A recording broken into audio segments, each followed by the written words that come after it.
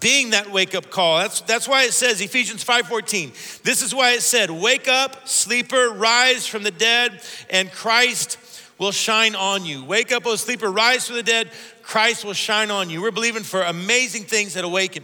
And I guess I just want to make a confession. One of my pet peeves in life is waking people up. I don't know what it is. I hate to wake somebody up. Like it's always the last thing I want to do. It's something about the peacefulness of sleep. I don't know if that's what it is or if it's the faces people make when you do wake them up. Like, I don't know what it is about it. I just hate to wake people up. Even when my dog is sleeping, I'll tiptoe around him, try to let him stay. I don't know what it is. Like, I hate to wake people up. And sometimes my wife will say, hey, can you run upstairs and wake up? And she'll mention one of our kids. Can you wake up? And I'm always just like, could we figure out some other way? Like maybe we'll just let nature take its course and they'll wait. Like, I don't know what I just have never relished that assignment of waking somebody up. And I was on a plane a couple months ago. I was on my way to preach a camp. And something unique happened it's instead of telling you, maybe I should just show you. Okay, so I'm on a flight on my way to preach somewhere. Here's what happened.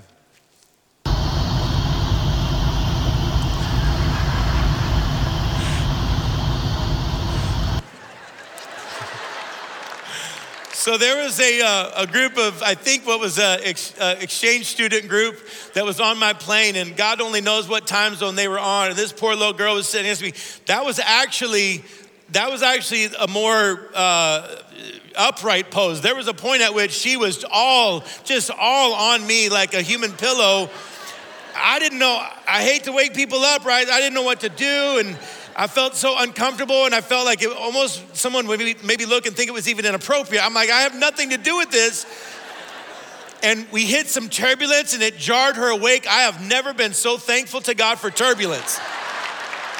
Man, I was like, thank you, Jesus, for turbulence. But we as Christians, here's the thing. We as Christians, we cannot afford spiritually to have that same reservation when it comes to waking people up spiritually. I mean, that's our calling. That's why we exist. That's why we're still on this earth, is to spread the gospel. We come into contact with people every day who are spiritually asleep, and it's our role, it's our privilege, it's our calling to be a spiritual wake-up call in people's lives. And that's what I'm going to share for a few minutes on the thought of being the wake-up call. If you have a copy of God's word, you can go to Mark chapter 5. Mark chapter 5, verse 21. And I love this story. This really happened. Mark chapter 25, verse 21. If you don't have a copy of God's word, it will be on the gigantic Bible behind me. But it says this in verse 21. It says, when Jesus had again crossed over by boat to the other side of the lake, a large crowd gathered around him while he was there by the lake. And then one of the synagogue leaders named Jairus came, and when he saw Jesus, he falls at Jesus' feet. He pleaded earnestly with him, my little daughter is dying. Please come and put your hands on her so that she will be healed and live. So Jesus went with him.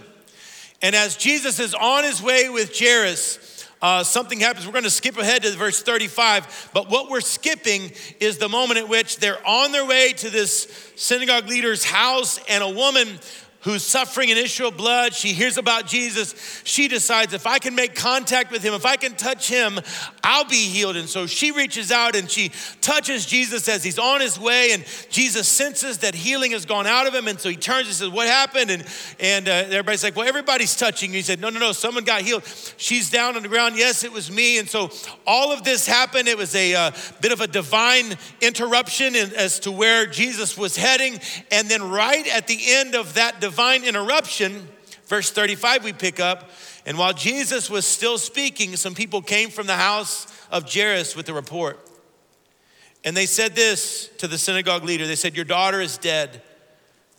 Why bother the teacher anymore?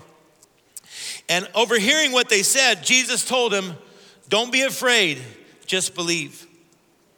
He did not let anyone follow him except Peter, James, and John, the brother of James. And when they came to the home of the synagogue leader, Jesus saw a commotion with people crying and wailing.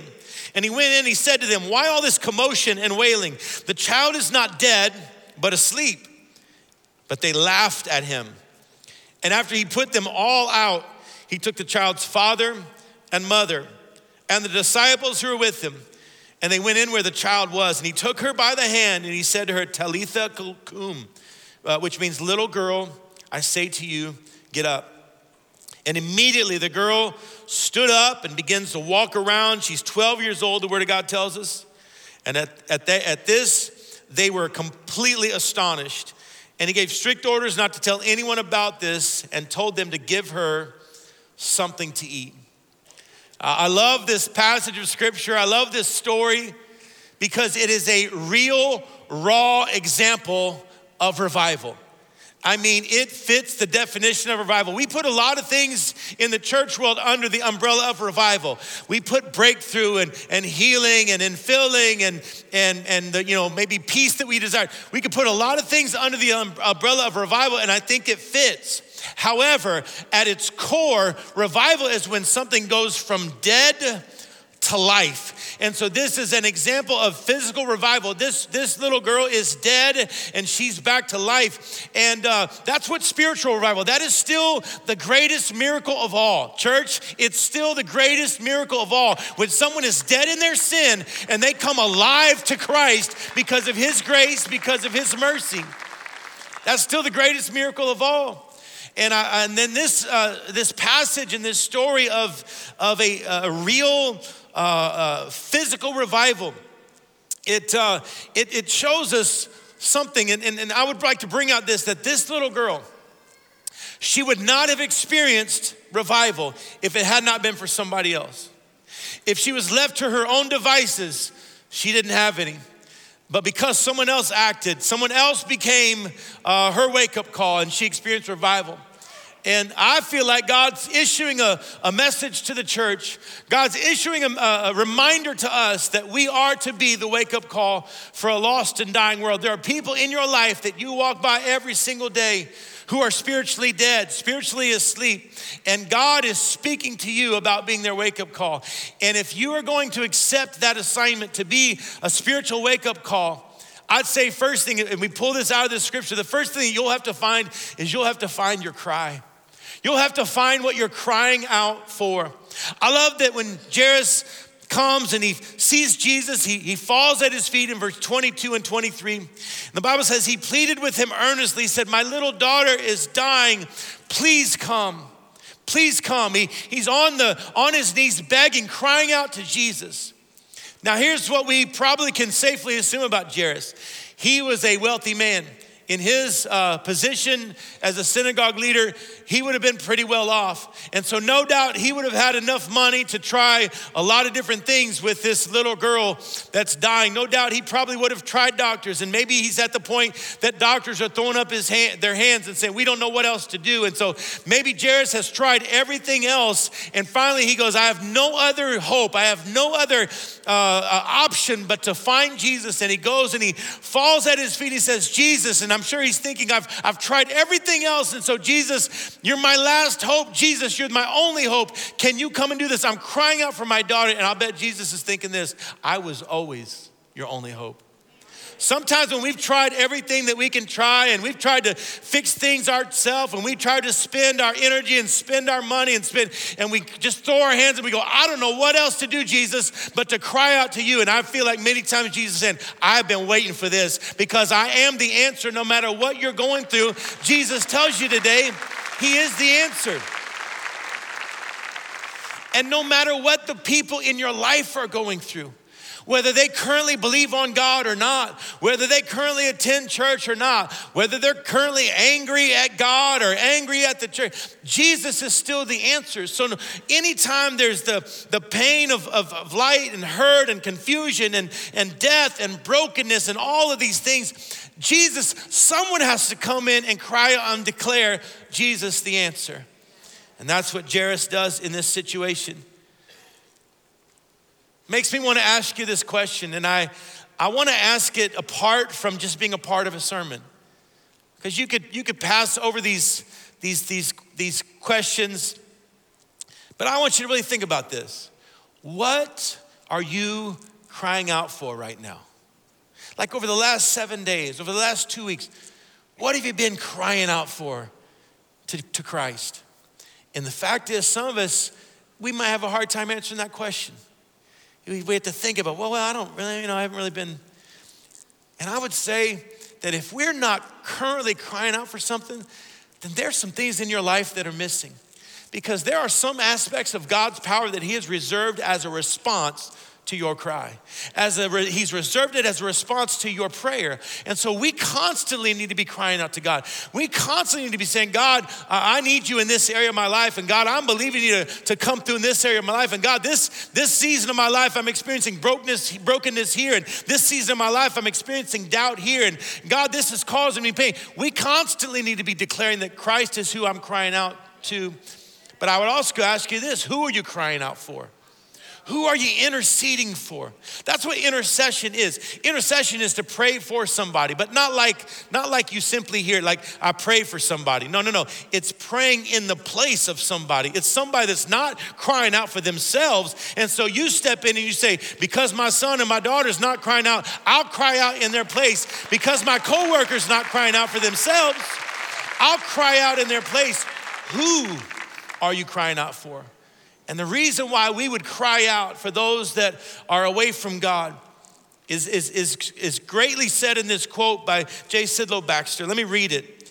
He said, men may spurn our appeals, reject our message, oppose our arguments, and despise our persons, but they are helpless against our prayers. They're helpless against our prayers. You may lose some arguments with somebody, but they're helpless when you decide you're going to pray for those that are away from God. Not only are we called to cry out for those that are away from God, but we're called to cry out for those who would reach them. I saw 2 articles this week. One was from Fortune magazine. It was a story that was published 2 years ago. So it was August of 2017. And in that article and in that story was talking about the shortage of migrant workers in the state of California. And it was talking about how vegetable prices were going to probably go up. And that many of the counties in California were millions of dollars down from their normal revenue. And it came down to the fact that fruit was out there to be harvested, but because they didn't have enough people to be out there to get it, to harvest it, it said fruit was rotting before they could harvest it, before they could bring it in. A year later, another story is printed in the Tri-City Herald, which is a newspaper in the southeastern Washington state, again talking about the apple orchards and cherry fields, cherry tree fields. And one guy was quoted in this story, and his quote jumped out at me. He's the executive director of Washington Farm Labor Association, and this is what he said. He said, "The crops are great." I don't know if he was trying to preach, but he started preaching. He said, "The crops are great." He said, "There's just one problem. There's a shortage of workers to bring in the harvest." I don't know if that guy was trying to quote Jesus or not, but in Matthew chapter 9, Jesus said a very similar thing, but he wasn't talking about vegetables and he wasn't talking about, apples or cherries. Jesus was talking about souls. And he said this to the disciples. He said, "The harvest is plentiful. There's no shortage of people that are ready to make decisions for me. There's no shortage of people who are at the point in life where they're throwing their hands up saying, I need an answer." Jesus says the harvest is plentiful, but the workers are few. Ask the Lord of the harvest, therefore, to send out workers into his harvest field. Not only are we praying for the lost, but we're praying that the church would be mobilized. Let's, over these next 7-8 days, let's pray for one another, right? That we would go out and we bring in a great harvest that's ripe and ready. So we've got to establish our cry if we're going to be a wake-up call for our generation. Also to be a spiritual wake-up call, I see that Jairus, not only does he cry out, but he does so with confidence. Jairus finds a place of confidence. We've got to find confidence in this thing. Verse 23, Jairus says to Jesus, he says, "Please come and put your hands on her, on my daughter, so that she will be healed and live. I love that place of confidence that he's coming from. He's declaring it. If you put your hands on her, I know something's going to happen. If you come into contact with her, I know something's going to happen. And he goes on in verse 35. It says, while Jesus was still speaking, some people came from the house of Jairus, the synagogue leader, and they said, your daughter is dead. They said, why bother the teacher anymore? And overhearing what they said, Jesus told him, don't be afraid, just believe. So Jairus has this moment of confidence, and a thing that we would need to understand about Jairus and his position is that it would not be looked upon very highly that he goes to Jesus, not as a synagogue leader. All of his peers that he worked with pretty much would have been against everything that Jesus stood for. And so for Jairus to come and ask Jesus and to do so publicly, that was a great risk for him. But it seems as though that, although that would be something that we'd say, man, he should be fearful to do, it seems as though his faith was greater than his fear. And so he has a level of faith that involves some risk to it. And it's because of that he sees revival in his family. Because of that, he goes to Jesus and says, if you touch her, I just know that something's gonna happen. There is some risk that he puts to his faith. And I want you to imagine today, like if there was hanging down from the ceiling of this building, I want you to imagine this gigantic pendulum that I could bring this way and I would let it go and it would swing, right? And it would swing the distance this way, very, very proportionate to the distance that I pull it this way. Does that make sense? And many times that's how successful we are really in any of our endeavors. It has to do with how far we're willing to go this direction. And in other words, like however much effort I'm willing to put into something is how much effectiveness I'll see with what it is that I'm doing. I guess you could look at it this way, like many of you, if you're committed to the gym, I have a commitment to the gym. Here's my commitment to the gym. I go to the gym at least once or twice a year. And that's whether I'm busy or whether I got a lot going on. That's my commitment. And if you go to the gym and you just you put your little pretty favorite little workout outfit on and you got your little headband and you got a towel and you're just walking around the gym just trying to look good and you're patting sweat that hadn't been broke yet. You hadn't even started anything. You're already patting the sweat on and you walking by the machines, you're constantly stretching, just constantly getting ready, kind of loosening out, whatever. And then you walk by, well, he's on that machine. I'll wait till he gets off that one. And you spend about an hour in the gym just kind of walking around doing your thing, and then you kind of leave, and that's just it, right? You haven't really worked, you haven't really put anything into it, and you leave and you go stand in front of the mirror, you go, man, why are I not seeing any results yet? Because you know the phrase, no pain, no gain. Think about the pendulum again. However much pain I'm willing to endure as I lift those weights and move those dumbbells, however much pain I'm willing to endure is how much muscle gain you'll see on my body. You'll see the change happening. Well, the same with our effectiveness when it comes to reaching people who need Jesus. A lot of times in the church, we like to stay right in here in the safe zone, not risking a whole lot, not fearing a whole lot. You know what? We see very little result in that. You know when we see result is when we're willing to risk. We're willing to step out and say, I'll risk my reputation so that I can see great revival in somebody's life. I'll risk some discomfort in my life so that somebody else can have their life be different. That's that pendulum that would swing. And Jairus he's swinging the pendulum big time because he's taking a big risk. You know, in the seat pockets in front of you, there's a card that on this side just has the Awaken logo, and on the other side it has 5 names, 5 spots to write down names. And I want you to go ahead and grab one of those. You don't have to start filling it out now, but as we go through this message, I believe that God may put some people on your heart that maybe you should take a risk for. Put some people on your heart that maybe you should risk the rejection for so that they could see revival. Put some people on your heart that maybe this week you'll begin to cry out for and intercede for and pray for them in their place. And so as we go through the remaining moments of this message there on all of our campuses, I want you just to hear from God. As maybe a face pops in your mind, you can just jot that name down, and at the end of the service, we're gonna pray over those together. So Jairus has this moment of confidence where he goes to Jesus, says, hey, Jesus, this is gonna work. Like if you'll touch her, she'll live. But then But then the friends show up. Then the people from his home show up and they say, oh, by the way, your daughter's dead. Like, don't bother him any longer. And Jesus overhears this conversation. And that's when he said, don't be afraid, just believe. But if you go with a very literal word for word translation from the Greek to the English, this is what Jesus said to him. He said, be not afraid, go on believing. Oh, I like that phrase. Go on believing. What he was saying to Jairus is saying, look, you already took the risk. You already came publicly and you put your faith and your trust and your confidence in me. Now, just because a report came that we don't understand, Jairus, don't be afraid. Go on believing. I believe God would say that to some of you in this room, that though the report may not look that great, you believed at one point and then the report came. Jesus would say to you, hey, don't be afraid, go on believing. And somebody might say, yeah, but I've been praying for them. I've been praying for them for a long time, Pastor. I know, don't be afraid, go on believing. Yeah, but you don't understand what my kids are starting to do and what I asked them before and they said they don't want to come. Don't be afraid, go on believing. Yeah, but you don't know how my coworkers act and how they talk. Jesus would say to you, don't be afraid, go on believing. Let's keep our confidence where our confidence belongs. And if we're gonna be somebody's wake-up call, there's also gotta be a clearance that would happen. And Jesus shows up at Jairus' house, ready for revival. And there's all this mourning and all of this commotion going on.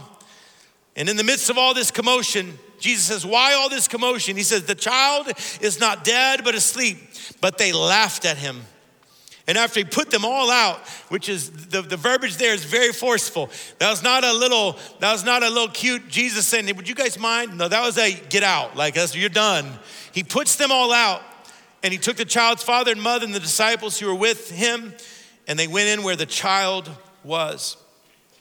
Now this commotion that Jesus and Jairus and three of these disciples come in on,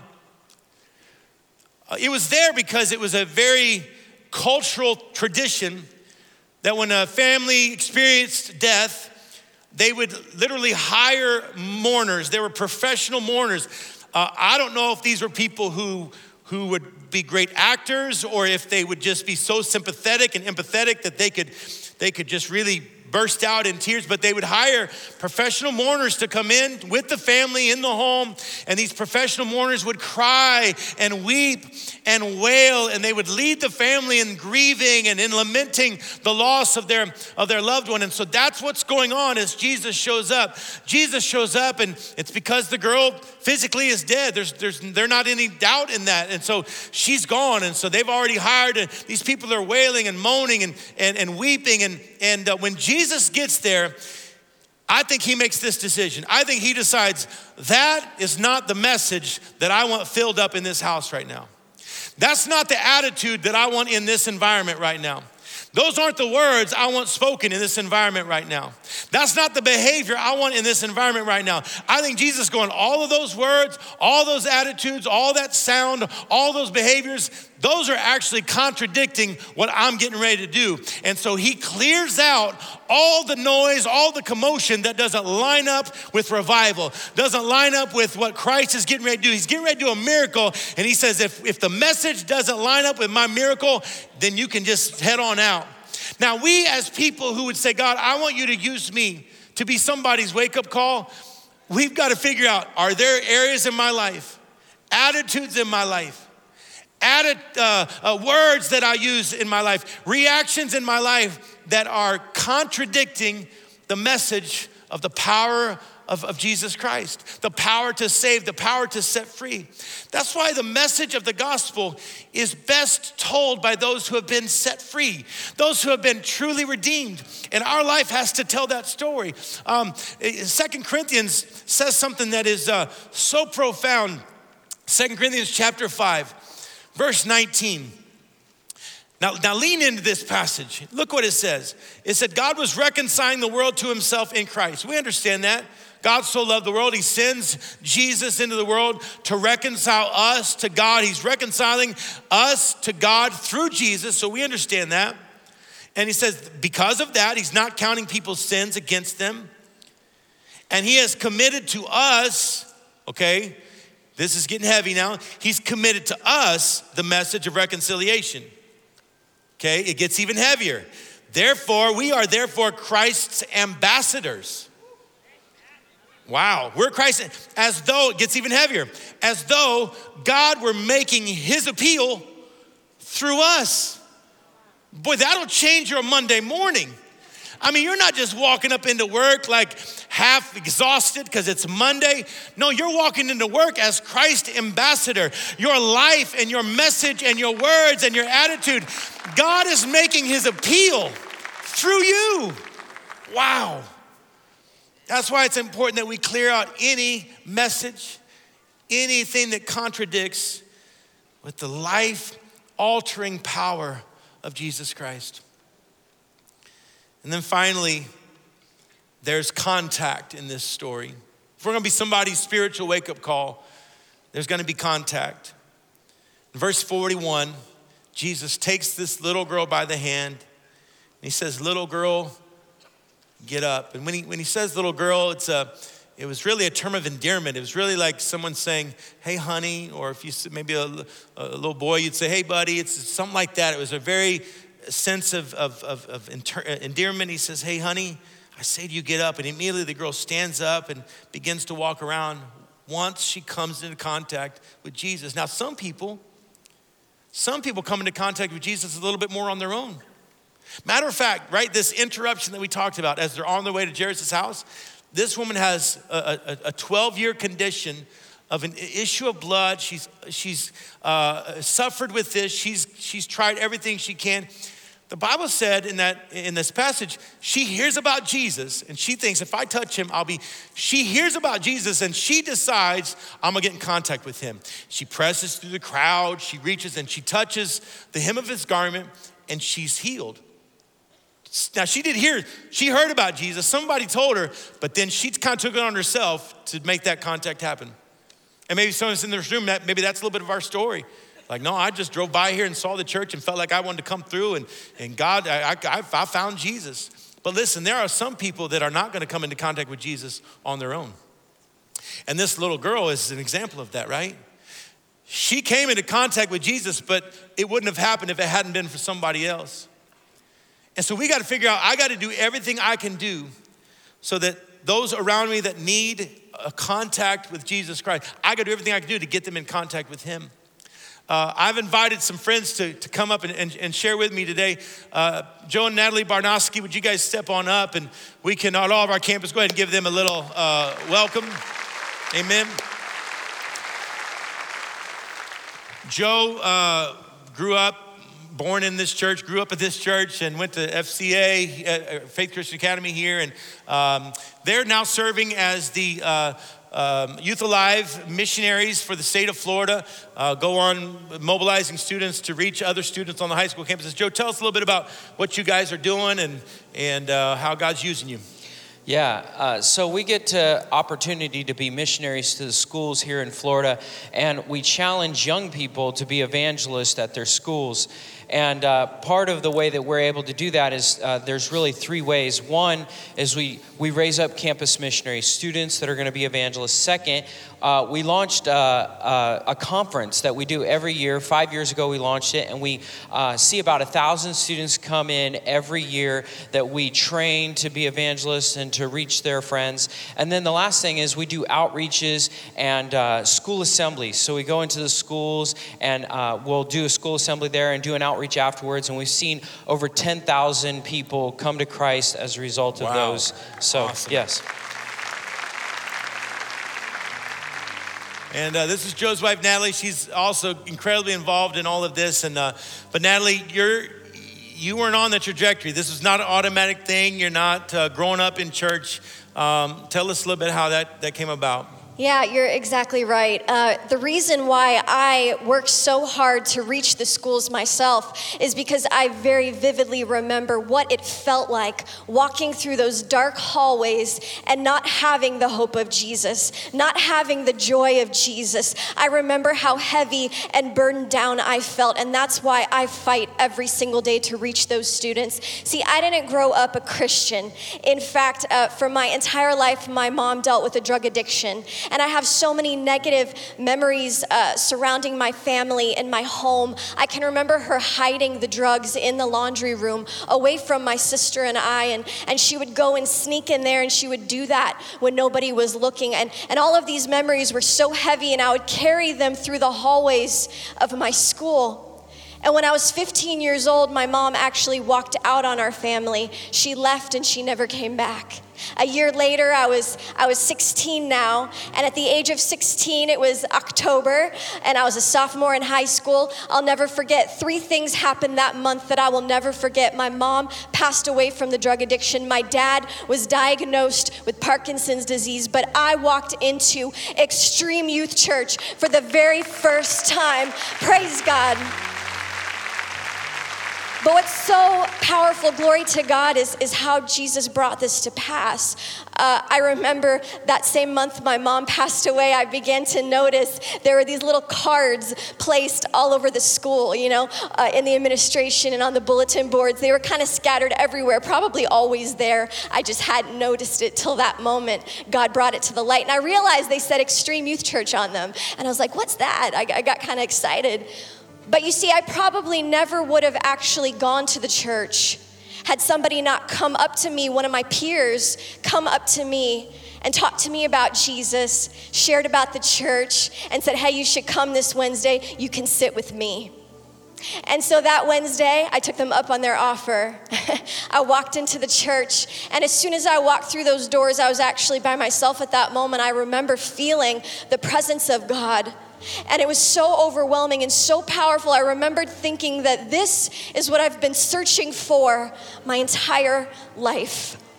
In addition to that, I was greeted by smiles and hugs, so much joy in that place, so many friendly faces. I was like, wow, this is a true family. And that night, Pastor Johnny was preaching, and I couldn't help it. I came to the altar, I ran to the altar, and I gave my heart to Jesus. Everything turned around. Nothing was the same. I got involved in fine arts. I got involved in crew, and I became an evangelist at my school, starting to invite people to church myself. Praise God. Fast forward, 15 years now have gone by, and I'm still reaching the schools. I'm still sharing the gospel. And on top of that, my dad and my sister are both saved and filled with the Holy Spirit. Hallelujah. The promises of God are true and real. But none of that would have happened if somebody, a peer at my public high school, hadn't invited me to church. Amen. God bless you guys. Let's give them a great thank you.